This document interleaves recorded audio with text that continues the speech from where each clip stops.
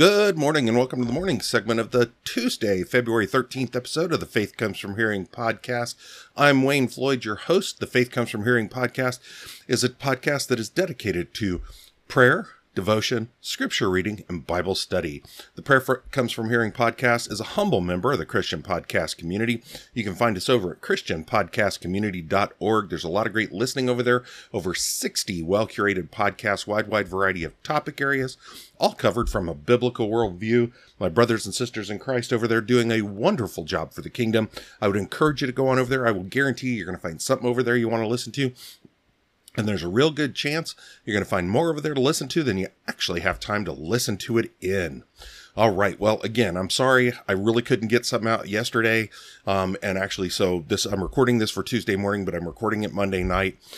Feeling a little bit better. I'm sitting here. I don't have a cup of tea with me. I got a big cup of coffee with me, though it is half calf. I thought I would try it. It was on sale. Because as I've told you before, I trying to keep my caffeine down due to blood pressure issues. But again, very, very sorry. Sorry about being sick. And I told you the crazy story this weekend between the leak and having to move the beds and the dog under the dresser. And I mean, you name it. So, but I am here Monday night trying to record for Tuesday and set you up for morning and evening segment. Want to go ahead and get this done. I will do the best I can, and I'm sorry about the dog. I think my oldest son came to try to pick up a package. And dog couldn't shut up to save his life. I love him, but couldn't shut up to save his life. All right, well, so let's go ahead. Like I said, I'm going to try to see, my voice should hold up. It may get a little froggy towards the end. I will do my best not to slurp in your ear as I slurp coffee, trying to keep myself lubricated and all. But let's see how this goes. So let's go ahead and open up for this morning with the third day morning prayer. It's called God, Creator, and Controller. Let's pray. Most high God, the universe with all its myriad creatures is thine, made by thy word, upheld by thy power, governed by thy will. But thou art also the Father of mercies, the God of all grace, the bestower of all comfort, the protector of the saved. Thou hast been mindful of us, hast visited us, preserved us, given us a goodly heritage, the holy scriptures, the joyful gospel, the Savior of souls. We come to thee in Jesus' name, make mention of his righteousness only, plead his obedience and sufferings, who magnified the law both in its precepts and penalty, and made it honorable. May we be justified by his blood, saved by his life, joined to his spirit. Let us take up his cross and follow him. May the agency of thy grace prepare us for thy dispensations. Make us willing that thou shouldst choose our inheritance and determine what we shall retain or lose, suffer or enjoy. If blessed with prosperity, may we be free from its snares and use, not abuse, its advantages. May we patiently and cheerfully submit to those afflictions which are necessary when we are tempted to wander, hedge up our way. Excite in us abhorrence of sin, wean us from the present evil world. Assure us that we shall at last enter Emmanuel's land, where none is ever sick, and the sun will always shine. Amen. All right. And our morning devotion from Spurgeon's Morning and Evening, and I'm sorry, I'm got something in my mouth that my wife's making homemade chicken noodle soup, and she put stinging nettle in it. And I think I have some of it. There we go. Got stuck up under my tongue, and it felt weird. Okay, I've got it clear. Sorry about that. It just felt so weird trying to talk and that being there floating around. All right, so our Spurgeon Morning and Evening, our morning devotion. The text for it is from 1 John 3, 1 through 2. Behold, what manner of love the Father hath bestowed upon us, that we should be called the sons of God. Therefore the world knoweth us not, because it knew him not. Beloved, now are we the sons of God. Behold, what manner of love the Father hath bestowed upon us. Consider who we were, and what we feel ourselves to be even now when corruption is powerful in us, and you will wonder at our adoption. Yet we are called the sons of God. What a high relationship is that of a son, and what privilege it brings. What care and tenderness the son expects from his father, and what love the father feels towards the son. But all that and more than that we now have through Christ. As for the temporary drawback of suffering with the elder brother, this we accept as an honor. Therefore the world knoweth us not, because it knew him not. We are content to be unknown with him in his humiliation, for we are to be exalted with him. Beloved, now are we the sons of God. That is easy to read, but it is not so easy to feel. How is it with your heart this morning? Are you in the lowest depths of sorrow? Does corruption rise within your spirit, and grace seem like a poor spark trampled underfoot? Does your faith almost fail you? Fear not, it is neither your graces nor feelings on which you are to live. You must live simply by faith on Christ. With all these things against us, now, in the very depths of our sorrow, wherever we may be, now as much in the valley as on the mountain, beloved, now are we the sons of God. Ah, but you say, see how I am arrayed? My graces are not bright. My righteousness does not shine with apparent glory. But read the next. It doth not yet appear what we shall be, but we know that, when he shall appear, we shall be like him. The Holy Spirit shall purify our minds, and divine power shall refine our bodies. Then shall we see him as he is. All right. So, let's see. Our reading for the day, we're going to be reading from reading from Exodus 35, verse 10, all the way through Exodus 36. Matthew 27, verses 32 through 66, so that's the end of the chapter. Psalm 34, verses 1 through 10, and Proverbs 9, verses 7 and 8. And let me get a drink here. All right, better. All right. Oh, need to back up a minute. Exodus 35, verse 10. Sorry, I was on verse 11 there. And let everyone wise at heart among you come and make all that Yahweh has commanded.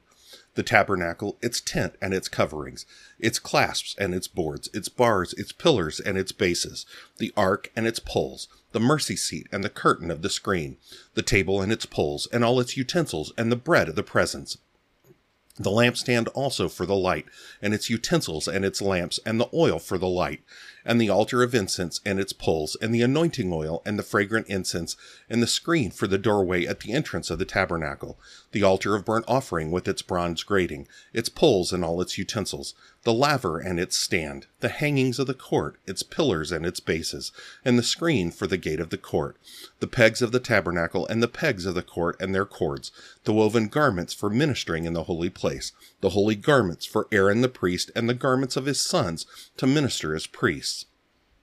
Then all the congregation of the sons of Israel went out from Moses' presence, and everyone whose heart stirred him and everyone whose spirit was willing came and brought the contribution to Yahweh for the work of the tent of meeting, and for all its service, and for the holy garments.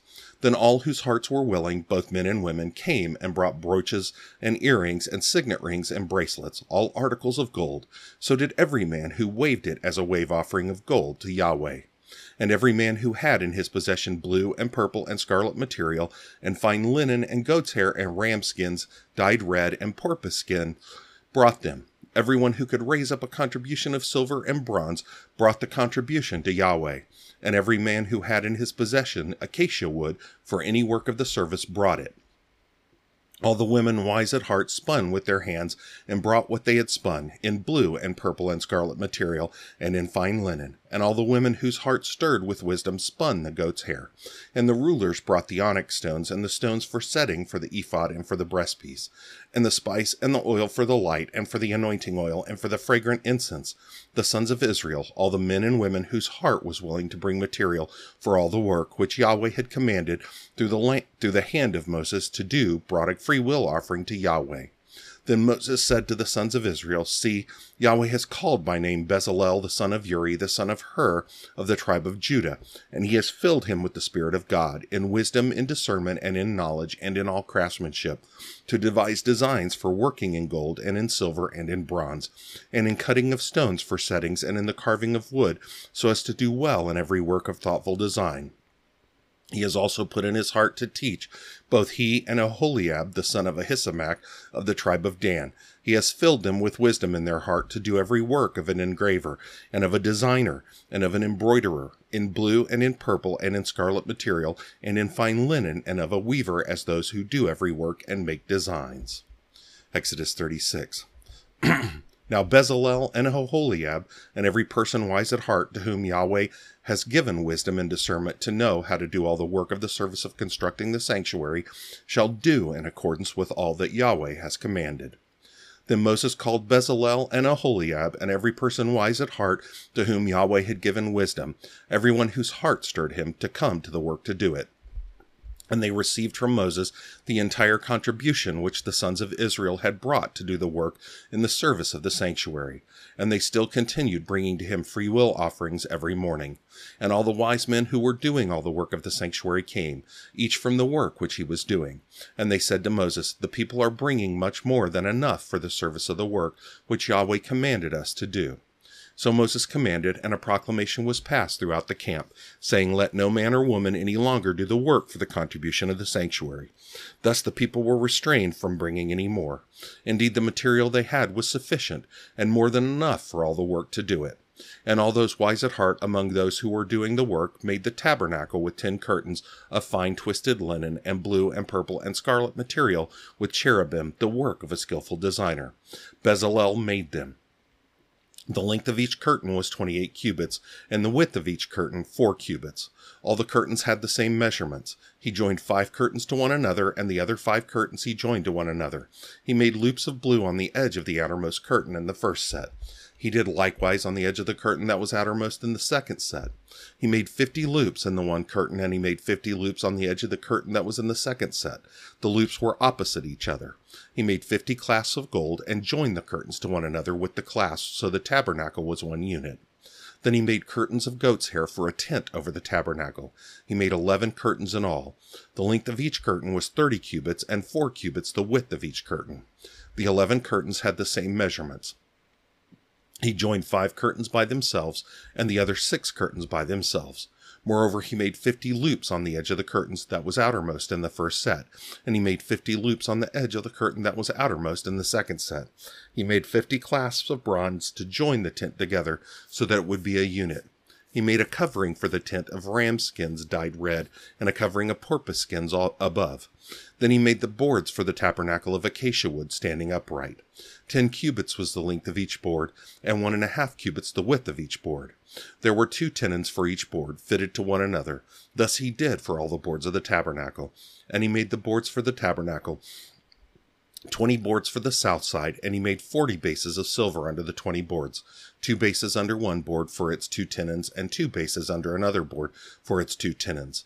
Then for the second side of the tabernacle, on the north side, he made 20 boards, and there 40 bases of silver, 2 bases under one board, and 2 bases under another board.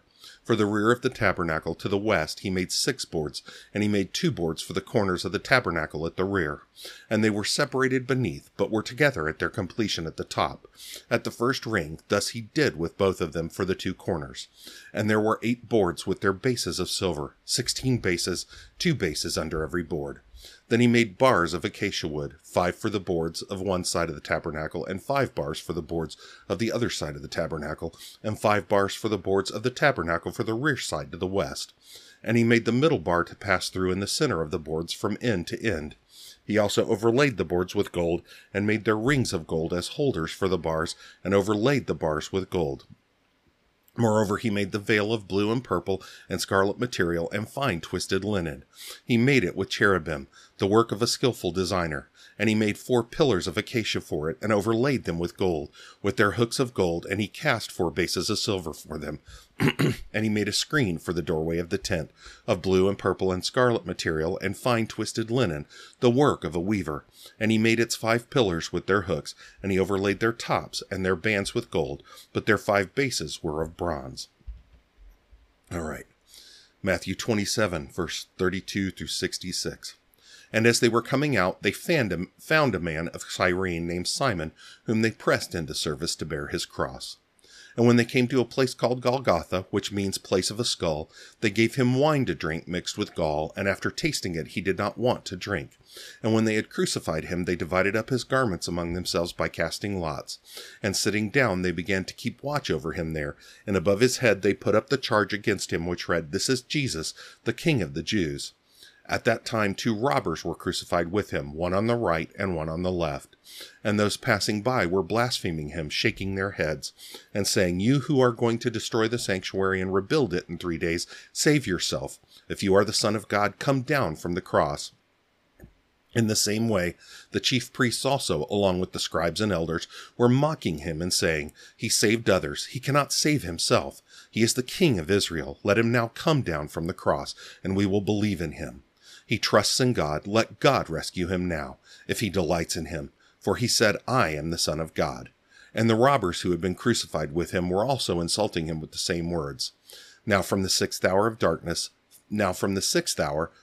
fell upon all the land until the ninth hour. And about the ninth hour, Jesus cried out with a loud voice, saying, Eli, Eli, lama sabachthani. That is, my God, why have you forsaken me? And some of those who were standing there, when they heard it, began saying, "This man is calling for Elijah." And immediately one of them ran, and taking a sponge, he filled it with sour wine, and put it on a reed, and gave him a drink. But the rest of them were saying, "Let us see whether Elijah will come to save him." And Jesus cried out again with a loud voice, and yielded up his spirit. And behold, the veil of the sanctuary was torn in two from top to bottom, and the earth shook, and the rocks were split, and the tombs were opened, and many bodies of the saints who had fallen asleep were raised. And coming out of the tombs after his resurrection, they entered the holy city, and appeared to many. Now the centurion and those who were with him keeping guard over Jesus, when they saw the earthquake and the things that were happening, became very frightened and said, "Truly this was God's Son." And many women who were there looking on from a distance, who had followed Jesus from Galilee while ministering to him. Among them was Mary Magdalene, and Mary the mother of James and Joseph, and the mother of the sons of Zebedee. Now when it was evening, there came a rich man from Arimathea, named Joseph, who himself had also become a disciple of Jesus. This man went to Pilate and asked for the body of Jesus. Then Pilate ordered it to be given to him. And Joseph took the body and wrapped it in a clean linen cloth, and laid it in his own new tomb, which he had hewn out in the rock. And he rolled a large stone against the entrance of the tomb, and went away. And Mary Magdalene was there, and the other Mary sitting opposite the grave.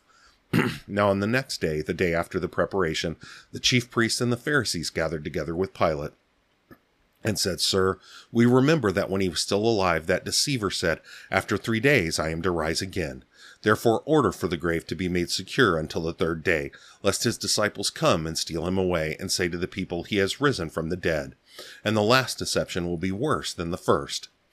Pilate said to them, "You have a guard. Go make it as secure as you know how."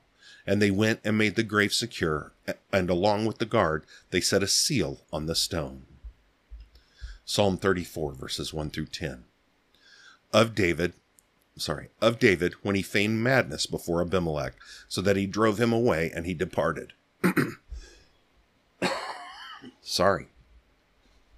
I will bless Yahweh at all times. His praise shall continually be in my mouth. My soul will make its boast in Yahweh. The humble will hear it and rejoice. O magnify Yahweh with me, and let us exalt his name forever. I inquired of Yahweh, and he answered me, and delivered me from all that I dread. They looked to him and were radiant, and their faces will never be humiliated. This poor man called out, and Yahweh heard him, and saved him out of all his troubles. The angel of Yahweh encamps around those who fear him, and rescues them. O taste and see that Yahweh is good. How blessed is the man who takes refuge in him. O fear Yahweh, you his saints, for there is no want to those who fear him. The young lions do lack and suffer hunger, but they who inquire of Yahweh shall not be in want of any good thing. Finally, Proverbs 9, verses 7 and 8. He who disciplines a scoffer receives disgrace for himself, and he who reproves a wicked man receives injury for himself. Do not reprove a scoffer, lest he hate you. Reprove a wise man, and he will love you. All right, well, that is our reading for the day. Thank you for spending this morning time with me. I'm very, very grateful for the time you've spent. I continue to pray that we spending this time together helps us to be more and more saturated with the Word of God. I hope you have yourself a wonderful day. I would continue to implore you to do all that you do for the glory of God. And I hope to see you for the evening segment. We're going to go ahead and close out with a prayer from Valley of Vision. This one is called The Name of Jesus. Let's pray. All-searching God, thou readest the heart, viewest principles and motives of actions, seest more defilement in my duties than I ever saw in any of my sins. The heavens are not clean in thy sight, and thou chargest the angels with folly. I am ready to flee from myself because of my abominations. Yet thou dost not abhor me, but hast devised means for my return to thee, and that by thy Son who died to give me life. Thine honor is secured and displayed even in my escape from thy threats, and that by means of Jesus, in whom mercy and truth meet together, and righteousness and peace kiss each other. In him the enslaved find redemption, the guilty pardon, the unholy renovation. In him are everlasting strength for the weak, unsearchable riches for the needy, treasures of wisdom and knowledge for the ignorant, fullness for the empty. At thy gracious call I hear, take, come, apply, receive his grace. Not only submit to his mercy, but acquiesce in it. Not only glory in the cross, but in him crucified and slain. Not only joy in forgiveness, but in the one through whom atonement comes. Thy blessings are as secure as they are glorious. Thou hast provided for my safety and my prosperity, and hast promised that I shall stand firm and grow stronger. O Lord God, without the pardon of my sin, I cannot rest satisfied. Without the renovation of my nature, by grace, I can never rest easy. Without the hopes of heaven, I can never be at peace. All this I have in thy Son, Jesus. Blessed be his name. All right. All right. Well, again, I hope you have yourself a wonderful day, and I hope to see you for the evening segment. Have a good one. God bless.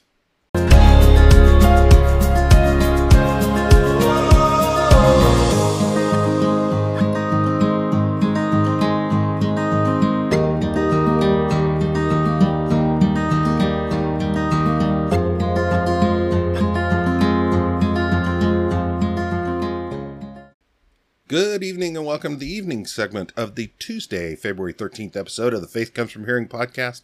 I continue to be Wayne Floyd, your host. As you heard at the end of the morning segment, I was starting to get all froggy and junk in my throat. So we'll see how this goes. Like I said, I'm going to try to hang on to my voice as long as I can. And we'll continue on as God wills through the week. But as we always do on the evening segment, we're going to open up with a prayer from At the Throne of Grace. It's a collection of prayers by John MacArthur. And if I understand correctly, one of these days I got to go through and read through the introduction, like a personal word and the preface. I believe it was collected by his children. And like I've said before, these all enter in with text at the beginning. So the text for today's, the title for it is Basking in the Love God Lavishes on Us. And oh, what great verses. We're working through Ephesians in my Sunday school class. But so our verses for today is Ephesians 1 verses 1 through 14. And oh, what amazing love this shows. All right, here we go. Paul, an apostle of Christ Jesus by the will of God, to the saints who are at Ephesus and who are faithful in Christ Jesus. Grace to you and peace from God our Father and the Lord Jesus Christ. Blessed be the God and Father of our Lord Jesus Christ, who has blessed us with every spiritual blessing in the heavenly places in Christ, just as he chose us in him before the foundation of the world, that we would be holy and blameless before him. In love he predestined us to adoption as sons through Jesus Christ to himself, according to the kind intention of his will, to the praise of the glory of his grace, which he freely bestowed on us in the Beloved. In him we have redemption through his blood, the forgiveness of our trespasses, according to the riches of his grace, which he lavished on us. In all wisdom and insight he made known to us the mystery of his will, according to his kind intention, which he purposed in him, with a view to an administration suitable to the fullness of the times, that is the summing up of all things in Christ, things in the heavens and things on the earth. In him also we have obtained an inheritance, having been predestined according to his purpose, who works all things after the counsel of his will, to the end that we who were the first to hope in Christ would be to the praise of his glory. In him you also, after listening to the message of truth, the gospel of your salvation, having also believed, you were sealed in him with the Holy Spirit of promise, who is given as a pledge of our inheritance, with a view to the redemption of God's own possession, to the praise of his glory. Let's pray. Father, we come before you to echo and to celebrate the vast blessings of our redemption, to the praise of your glory. We rejoice that we have been blessed with every spiritual blessing in the heavenly places in Christ. Before the foundation of the world, you chose us to be holy and blameless in your presence. We were lovingly predestined to become your sons and daughters. We have now attained complete redemption through the blood of Christ. His sacrifice on the cross purchased full forgiveness for all our sins. Thus we have been lavished with your grace, and you have opened the eyes of our understanding, so that we might know the hope of your calling. You have given us an immeasurable inheritance, and you have sealed all these promises by giving us your Holy Spirit. Before you even created the universe, it was your eternal purpose to bestow on us your love and your grace, so that we might in turn worship your Son forever with our love and our praise. We get a small taste of the privilege now when we commune with you in prayer, and so we acknowledge with deeper gratitude that we are the recipients of vast heavenly blessings. You have deluged us with your grace. You have made us your sons and daughters, even though we were yet your avowed enemies. We were dead, and you gave us life. We were in darkness, and you brought us into the light. We were separated from Christ, alienated from the commonwealth of Israel, and strangers to the covenants of promise, having no hope and without God in the world. We were far off, but you brought us near by the blood of Christ. Even now we stand in need of your grace, moment by moment. Help us to abide in Christ and draw life and vitality as branches from the eternal vine. We know that we can do nothing good or holy without the strength he supplies. We desire to be fruitful and thus prove to be true and faithful disciples. We long to be bright beacons of your truth in a world of darkness. We earnestly hunger and thirst for your righteousness. Grant us the wisdom, the will, and the power to work for what pleases you. Lord, we come before you eager to offer you our praise, but we confess that we are restrained by our inability to apprehend the greatness of your glory and your grace towards us. We can't even discern our own errors rightly. Acquit us of hidden faults. Keep us back from presumptuous sins. Liberate us, we pray, from all the limitations of our fallen sinfulness, and set us free to praise you with full understanding. Be honored as we bow our heads before you in prayer, and be glorified once more as we raise our voices before you in worship. Fix our thoughts on your truth and give us singleness of mind, so that our worship may be acceptable to you. We earnestly desire these things in the name of Christ. Amen. All right. Oh, what an amazing one. All right. And our devotion, as we've been doing, will be from, let's see. So it will be the February 13th entry from Thomas Watson's Glorifying God devotional. And let's see, the title is The Scriptures, and the text is 2 Timothy 3:16. Oh, a good one. All Scripture is given by inspiration of God. The Word of God, which is contained in the Old and New Testament, is the only rule to direct us how we may glorify and enjoy Him. It is given by divine inspiration. The Scripture is not the work of man's brain, but is divine in its origin. The Holy Scripture is to be reverenced and esteemed, because we are sure it came from heaven. The two Testaments are the two lips by which God has spoken to us. The Old and New Testaments are the foundation of all religion. If their divinity cannot be proved, the foundation on which we build our faith is gone. One shall therefore endeavor to prove this great truth, that the Scriptures are the very Word of God. One shall wonder whence the Scripture should come, if not from God. Bad men could not be the authors of it. Would they declare so fiercely against sin? Good men could not be the authors of it. Could it stand with their grace to counterfeit God's name and put "Thus saith the Lord" to a book of their own devising? Nor could any angel in heaven be the author, because the angels pry and search into the abyss of gospel mysteries, which implies their ignorance of some parts of Scripture. And sure, they cannot be the authors of that book, which they themselves do not fully understand. Besides, what angel would be so arrogant as to impersonate God and say, "I create," Isaiah 65:17, and "I, the Lord, have said," Numbers 14:35. It is evident. The pedigree of Scripture is sacred, and it could come from none but God Himself. Amen to that. All right, well, let's go ahead and continue on in our study of John chapter 18. All right, and this is our occurrence in the Garden of Gethsemane, at least this first part, this first 11 verses. And, it's basically Jesus being betrayed and arrested. That's kind of our overall title for the thing. And we dealt with last week on, I think it was Friday. I think that's when I actually finally recorded it after a crazy, crazy week.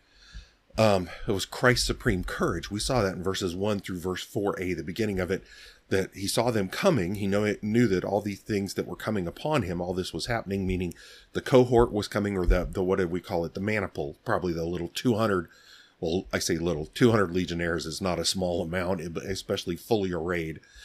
Plus the court officers and stuff like that, the temple officers and all that. Not a small group of people to come arrest him. And coming armed, I mean, very clearly with lanterns, torches, and weapons, as we saw in verse 3, coming to arrest him. And, so, sorry. And yeah, I'm going to keep struggling with this. Hang on just a second. And I have to admit, I took a break before we started the Bible study portion because my wife had finally finished making homemade chicken noodle soup, and I really needed it. And oh, it was awesome. And I have to thank my oldest son who swung by, and I think I told you that I heard the dog barking and I knew it was him to pick up a package. He stopped and helped season things. He is a wonderful, wonderful cook, and has done so professionally, but that's not what he does now. I wish he could and support his family. I really wish he could because he's amazing. But, so what we're going to see, so we saw that supreme courage, but we're also going to see manifested in this. And again, we've got to see this in a couple of different lights. What we want to see here, like we talked about through the upper room discourse, and we talked about through the high priestly prayer, is, again, Jesus is trying to lift up the faith and prop up the faith and strengthen the faith of these 11. Because, again, stuff's going nuts. I mean, we've talked about it from the beginning. Their world's fallen apart. They expected this guy to establish his kingdom right here. And this guy, the Messiah, because, coming out of their culture to establish a worldly kingdom. And oh boy, and they were going to be tops. Not that they were really looking for social, but they were like, he's going to bring peace right now on earth. And we've talked about it, how even Jews today, I've talked to about it. I've talked to you about it like Ben Shapiro. You hear him talk about that from his Jewish background, and that's what they still expect. But of course, that's a misunderstanding of who the Messiah really was, like we've talked about. But again, so their world's fallen apart. He knows he's about to be arrested, beaten, whipped, murdered. And I'm saying it quickly just because we've talked about it before, but we understand the impact of it that it's going to have on them. So he's continually trying to strengthen them. And even we saw in the high priestly prayer, as he prays out loud, he makes clear to them, listen, God is going to fulfill these. And here's the requests I'm making to you. And it being God, he is going to fulfill these. He's going to do these making, trying to support their faith, trying to strengthen their faith. Well, Jesus' behavior, I have to see as part of the way he interacts here, the way he behaves here in the Garden of Gethsemane, is along the same lines. Now, at the same time, he's doing it clearly, and believe me, this is primary. He's doing this, and he's taking the actions he's taking to perfectly fulfill the prophecy, to perfectly fulfill God's will. That's primary, I'm sure. I'm not trying to push that aside. But at the same time, I think he's doing it at the same time to have an impact on these 11. That he doesn't run screaming. He doesn't curl up and hide in the crook of an olive tree or behind the crushing stones where they mash out the oil or any of that kind of stuff with the olives. He goes right up to them and goes, and we're going to see what he ends up doing here. He goes right up to them. He shows that courage. But then we see him show his power here. He manifests his divine power here. And we're going to have two other sections here as well. We're going to see him manifest his love. And I forget what the last one is, and I'll remember it later. I didn't write it down.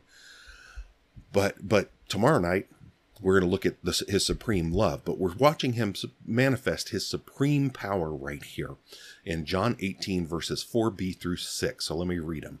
Actually, I'm going to read from the beginning of verse 4. So Jesus, knowing all the things that were coming upon him, went forth and said to them, "Whom do you seek?" They answered him, "Jesus the Nazarene." He said to them, "I am he." And Judas also, who was betraying him, was standing with them. So when he said to them, "I am he," they drew back and fell to the ground. So starting in verse 4, we're just going to break them down verse by verse and see what's really how that supreme power is manifested. So the part of 4b, and said to them, "Whom do you seek?" So again, like I brought up Friday, I'm sure I remember bringing this up Friday. We need to see that Jesus did not sit there and wait for them to come up and tell him what was going on. Like I said, as I stated last week, he went out to confront them. He had gone to the garden to facilitate and force this encounter to complete God's plan. Like we talked about, he went out in the dark when, of course, they're more likely to do something because the crowds aren't going to be out there. He went out to the garden where he knew Judas knew that he would be and had regularly gone. And he went out there with just the 11, making him that much more of a target. So again, but he's forcing this encounter like we talked about. He forced the triumphal entry. I mean, he's coming here during Passover. They didn't want to do anything about it. There's over 1 million people there. And what an area prone for riot if this guy that the people are starting to believe in, they all of a sudden try to arrest. Again, the religious leaders didn't want to do this, but Jesus is forcing it because he's the final sacrifice. He is the final Passover sacrifice that puts paid, that satisfies, completely satisfies the Mosaic covenant, completely satisfies it, where no amount of calves and goats and sheep and priests bringing them in there and sacrificing them and sprinkling the blood and the oil and the whatever, no amount of that could satisfy the Mosaic covenant. His sacrifice on the cross does. So he's going to force this. So it has to take place at the Passover. That is the appropriate place for that final sacrifice to take place. So he comes to the Passover. And he causes the triumphal entry. I mean, he doesn't go around whipping up. I mean, he knew his being there would bring it about. And his being there in Jerusalem and then his going here to the Garden of Gethsemane would drive it to where this was going to happen. This is fulfilling God's plan. Again, he's forcing this to happen to complete God's plan, to show his true love and obedience to the Father. So Jesus takes charge of that situation, like we saw his courage. He takes charge of the situation. We saw that. But he comes to them. He doesn't wait for them to come and go, "Are you?" He goes, "Who are you looking for?" I mean, the way we would say it in our vernacular. Who are you looking for? He's even taken charge of that. It's not a waiting for them to ask. It's a, "Who are you looking for?" So verse 5, they answered him, "Jesus the Nazarene." He said to them, "I am he." And Judas also, who was betraying him, was standing with them. So, of course, they respond with what their orders are. They've been given the orders to go find Jesus the Nazarene. Go find him and bring him here. So they respond with their. But Jesus' response here, and we, unfortunately, the way we translate it in the English doesn't bring across the power. So I'm going to correct it here. And again, I'm not trying to bash. I'm reading you the LSB. It's the best translation out there. Not trying to bash that. But Jesus' response here is just awesome. But our English translation tends to weaken it a little. And I'm going to show you how. So, he said to them, "I am he." That's how we translate it in English. That's not actually what the Greek is. The Greek there is actually, he said to them, "I am." I am. Where do we remember hearing that before? All the I am statements we've run across. And he's used that repeatedly to directly relate himself to God. He basically looked at them and said the name of God at them, making clear that he was God. He was God incarnate right there in front of them. Like I've said before, as he's done in a number of places, even in John's gospel, we've seen it. He claims for himself the name of God. I am. Exodus 3:14. And God said to Moses, so Moses trying to say, "Who do I tell them is sending me?" And God said to Moses, Exodus 3:14, "I am who I am." And he said, "Thus you shall say to the sons of Israel, I am has sent me to you." And we have to remember he's saying that. Yes, he's saying the name of God. But what he is also saying in saying I am is he's saying, I am eternal. I am God. I am the Son of God. I am proclaiming clearly, I am the Son of God. I am eternal. I have not been created. I am self-existent. I am so far above you. And I am here. That is what he's saying with that. And so, Wow. Just the name of God that he throws at them. I am. And of course we add in he, because that sounds like how we would respond. I am he. And they knew that's what he was meaning, is he's saying that in reference to himself. They would have understood that in the Greek. But of course, John, the apostle here, makes a little, what would typically be called a parenthetical statement, a little addendum here in the end of verse 5. And Judas also, who was betraying him, was standing with them. John makes kind of clear here that Judas is an addendum. Judas is an extra. Judas is not in charge of any of this stuff. Now, please don't take this as me putting aside anything the other gospels say where they talk about Judas coming up and give him a kiss and any of that kind of stuff. But what John is doing here is making very, very clear that at this point in the narrative, Judas is an extra. Judas is an extra. He is not pertinent to this. Yes, he started the act by going and telling them Jesus is going to be here.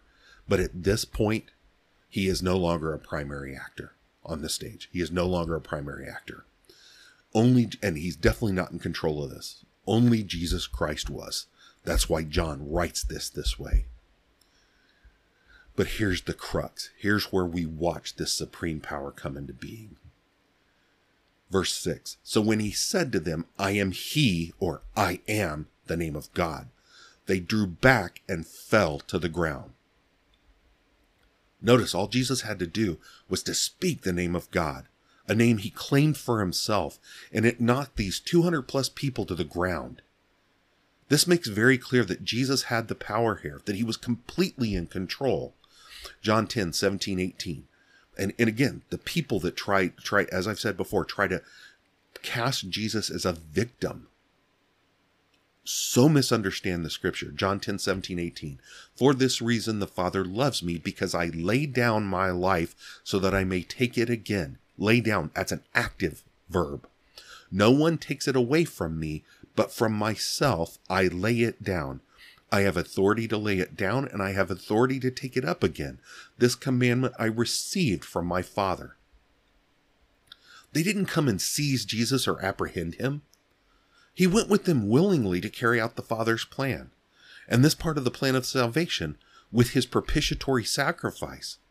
Again, he makes very, very clear in some of the other Gospels where he talks about when Peter, and we're gonna deal with these verses later, later in the week, God willing, when Peter whips a sword out, or one of the disciples does, in John it's Peter. Whips a sword out and hacks a slave's ear off. And Jesus makes clear, I could summon legions of angels.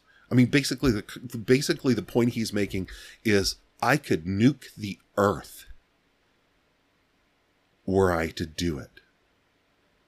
But he's clear, I'm here to do my Father's will. So, again, He proclaims, I am he, or I am, and they drew back and fell to the ground. Now, I want to discuss some stuff factually here with you that I really kind of broke down here, and I ran across it, and I was ready to break this down anyways, but I ran across it in the commentaries I was looking at. So a lot have tried to remove the mystique from this display of Jesus's power. They try to take that in whatever translation it is where it says they drew back and fell to the ground. And they've tried to make the argument that Jesus suddenly came out of the darkness and startled these people so that the first rank of them stepped back. So their argument continues to say that him coming out of the darkness here, because believe me, nowadays it's kind of lit up, but back in those days, it probably wouldn't have been that lit up, though it might have had some light from the city. It's not that far from where Jerusalem is to cross the Kidron. Everybody thinks it's big distance. It's not. So maybe there was some light reflecting from the city or whatever, but Jesus coming out of the darkness like some spook or ghoul, I guess is what they think, which is ridiculous. But their indication is that he comes out and the first rank of people there kind of jump back in surprise, bumping into the people in the second rank who fall down and bump into the people in the third rank who then jump back and fall down and bump into the people in the fourth rank and so on and so on.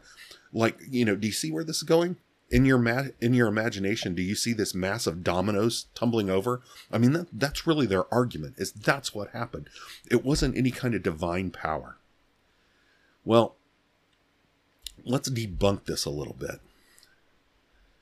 We've got this maniple, these 200 Roman soldiers, okay? And we've talked about that. These were professional soldiers. These are not even, and I don't mean to bash, but these aren't reservists, these aren't National Guardsmen, and I'm not trying to bash those, because most of those are pretty professional soldiers too. But these are not auxiliaries, these are 200 Roman legionnaires. They are professional soldiers. They are who they are because they fight. They fight side by side with each other, and because of the way they fight toe-to-toe with their opponents all the time. They're shield to shield with them. They're fist to fist. They're weapon to weapon with them. That's why they wear the metal armor, the metal breastplate, and all that kind of stuff. The greaves on their legs, so if somebody's trying to stab under their shield with a spear, I mean, that kind of stuff.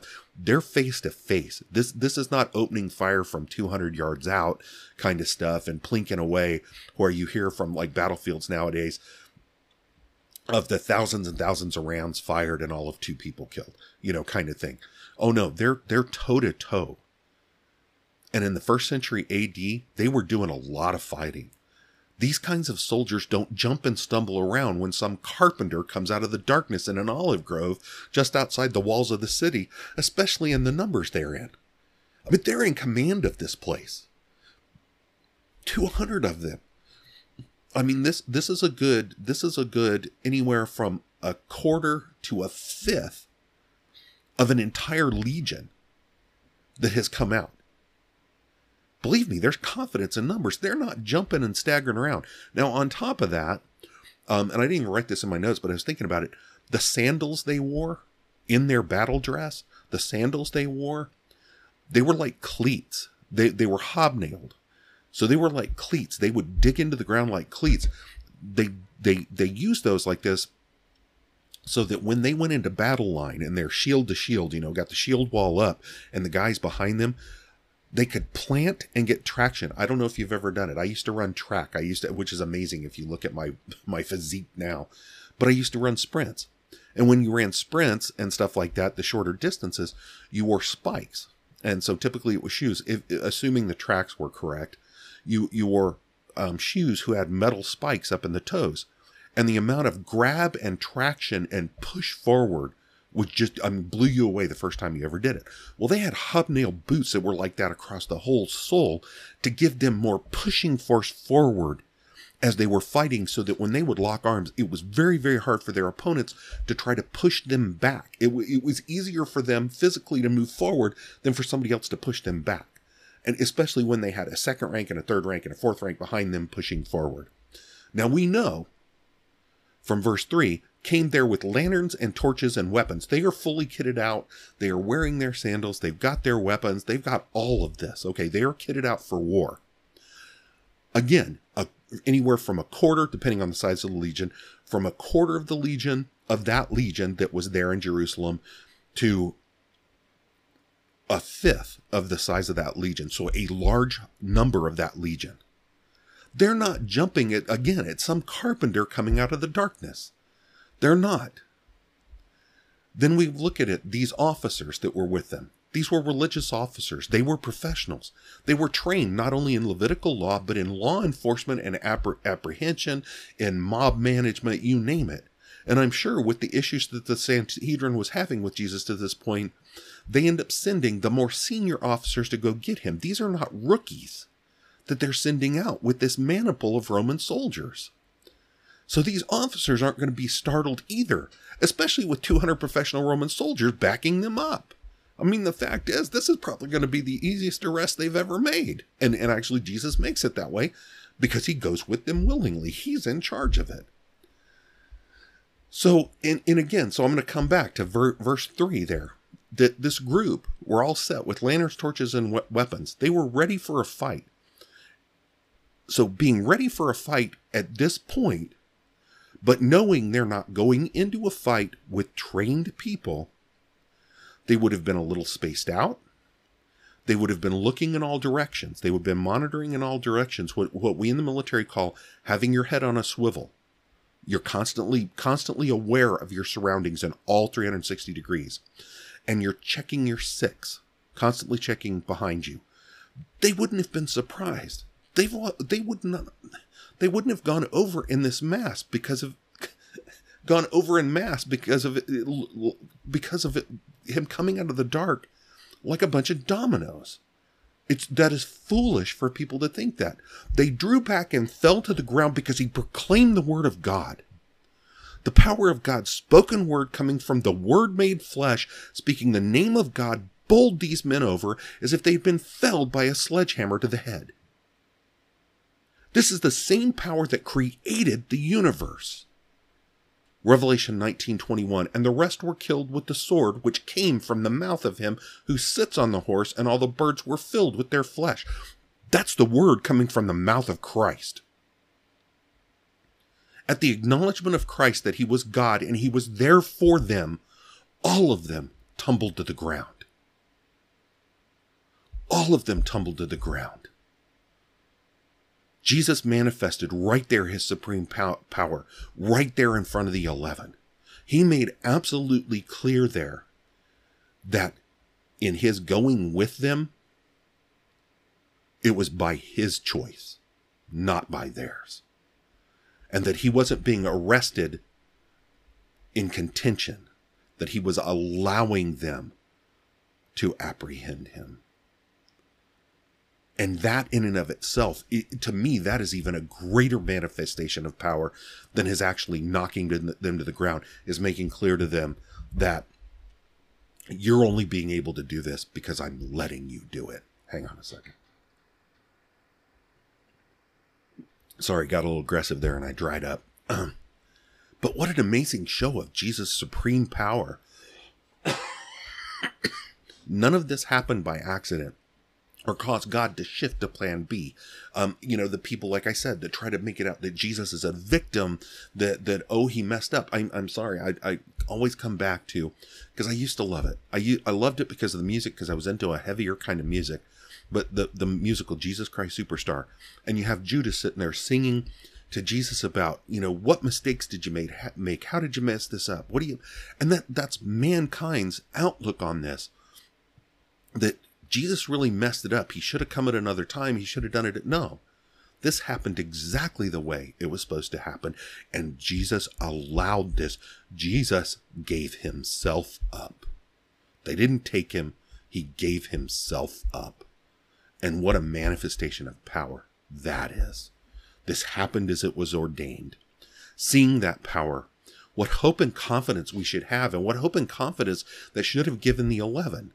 And honestly, I believe it did. I know Dr. MacArthur has talked about, you see them scatter, and I understand where he's coming from. I don't necessarily disagree with him that it shows kind of a weakness of faith, but at the same time, that faith stayed strong enough, and I believe it truly stayed strong enough because of all Jesus did from John 13 through here in John 18, the end of this here in the Garden of Gethsemane. That helped their faith stay strong enough that upon his resurrection and his ascension, they became the organism that carried the gospel to the ends of the known world. So they did have hope and confidence. They may not have shown it right at first, but they did have hope and confidence. And we should too. Because he did that, and with all the power he showed, he allowed them to take him in so that he could die for our sins. And what hope that must give us, that he gave himself up for us. Gave himself up. Wasn't taken, gave himself up. And that is the supreme power that Jesus manifests here. All right. Well, that is our Bible study for the day. Let's go ahead and close out in prayer. We're going to close out with the third day evening prayer before sleep. Let's pray. God of all sovereignty, thy greatness is unsearchable, thy name most excellent, thy glory above the heavens. 10,000 minister to thee. 10,000 times 10,000 stand before thee. In thy awful presence we are less than nothing. We do not approach thee because we deserve thy notice, for we are sinners. Our necessities compel us. Thy promises encourage us. Our broken hearts incite us. The mediator draws us. Thy acceptance of others moves us. Look thou upon us and be merciful unto us. Convince us of the penalty and pollution of sin. Give us faith to believe, and believing to have life in Jesus. May we enter into his sufferings. Let us see thy hand in the instruments of our grief, rejoicing that they are from thy overruling providence. Let not our weeping hinder sowing, nor sorrow duty. While living in a world of change, let us seek the abiding city. Be with us to our journey's end, that we may glorify thee in death as in life. We bless thee for preservation, supplies, mercies, and to thee, keeper of souls, we commit all we are and have. May no evil befall us, no sickness come nigh us, no horror disturb us. May our conscience be clear, our hearts pure, our sleep sweet, and with the innumerable company who neither slumber nor rest, we join in ascribing blessing, honor, glory, and power to the Lamb upon the throne forever and ever. Amen. All right, well, I hope you have yourself a wonderful evening. And I continue to pray that this time in the Word helps you and I both grow so much in our understanding of the Scriptures. And thus it helps to shape our Christian walk. All right, I hope you have a great night, and I hope to see you tomorrow morning. Have a good night. God bless.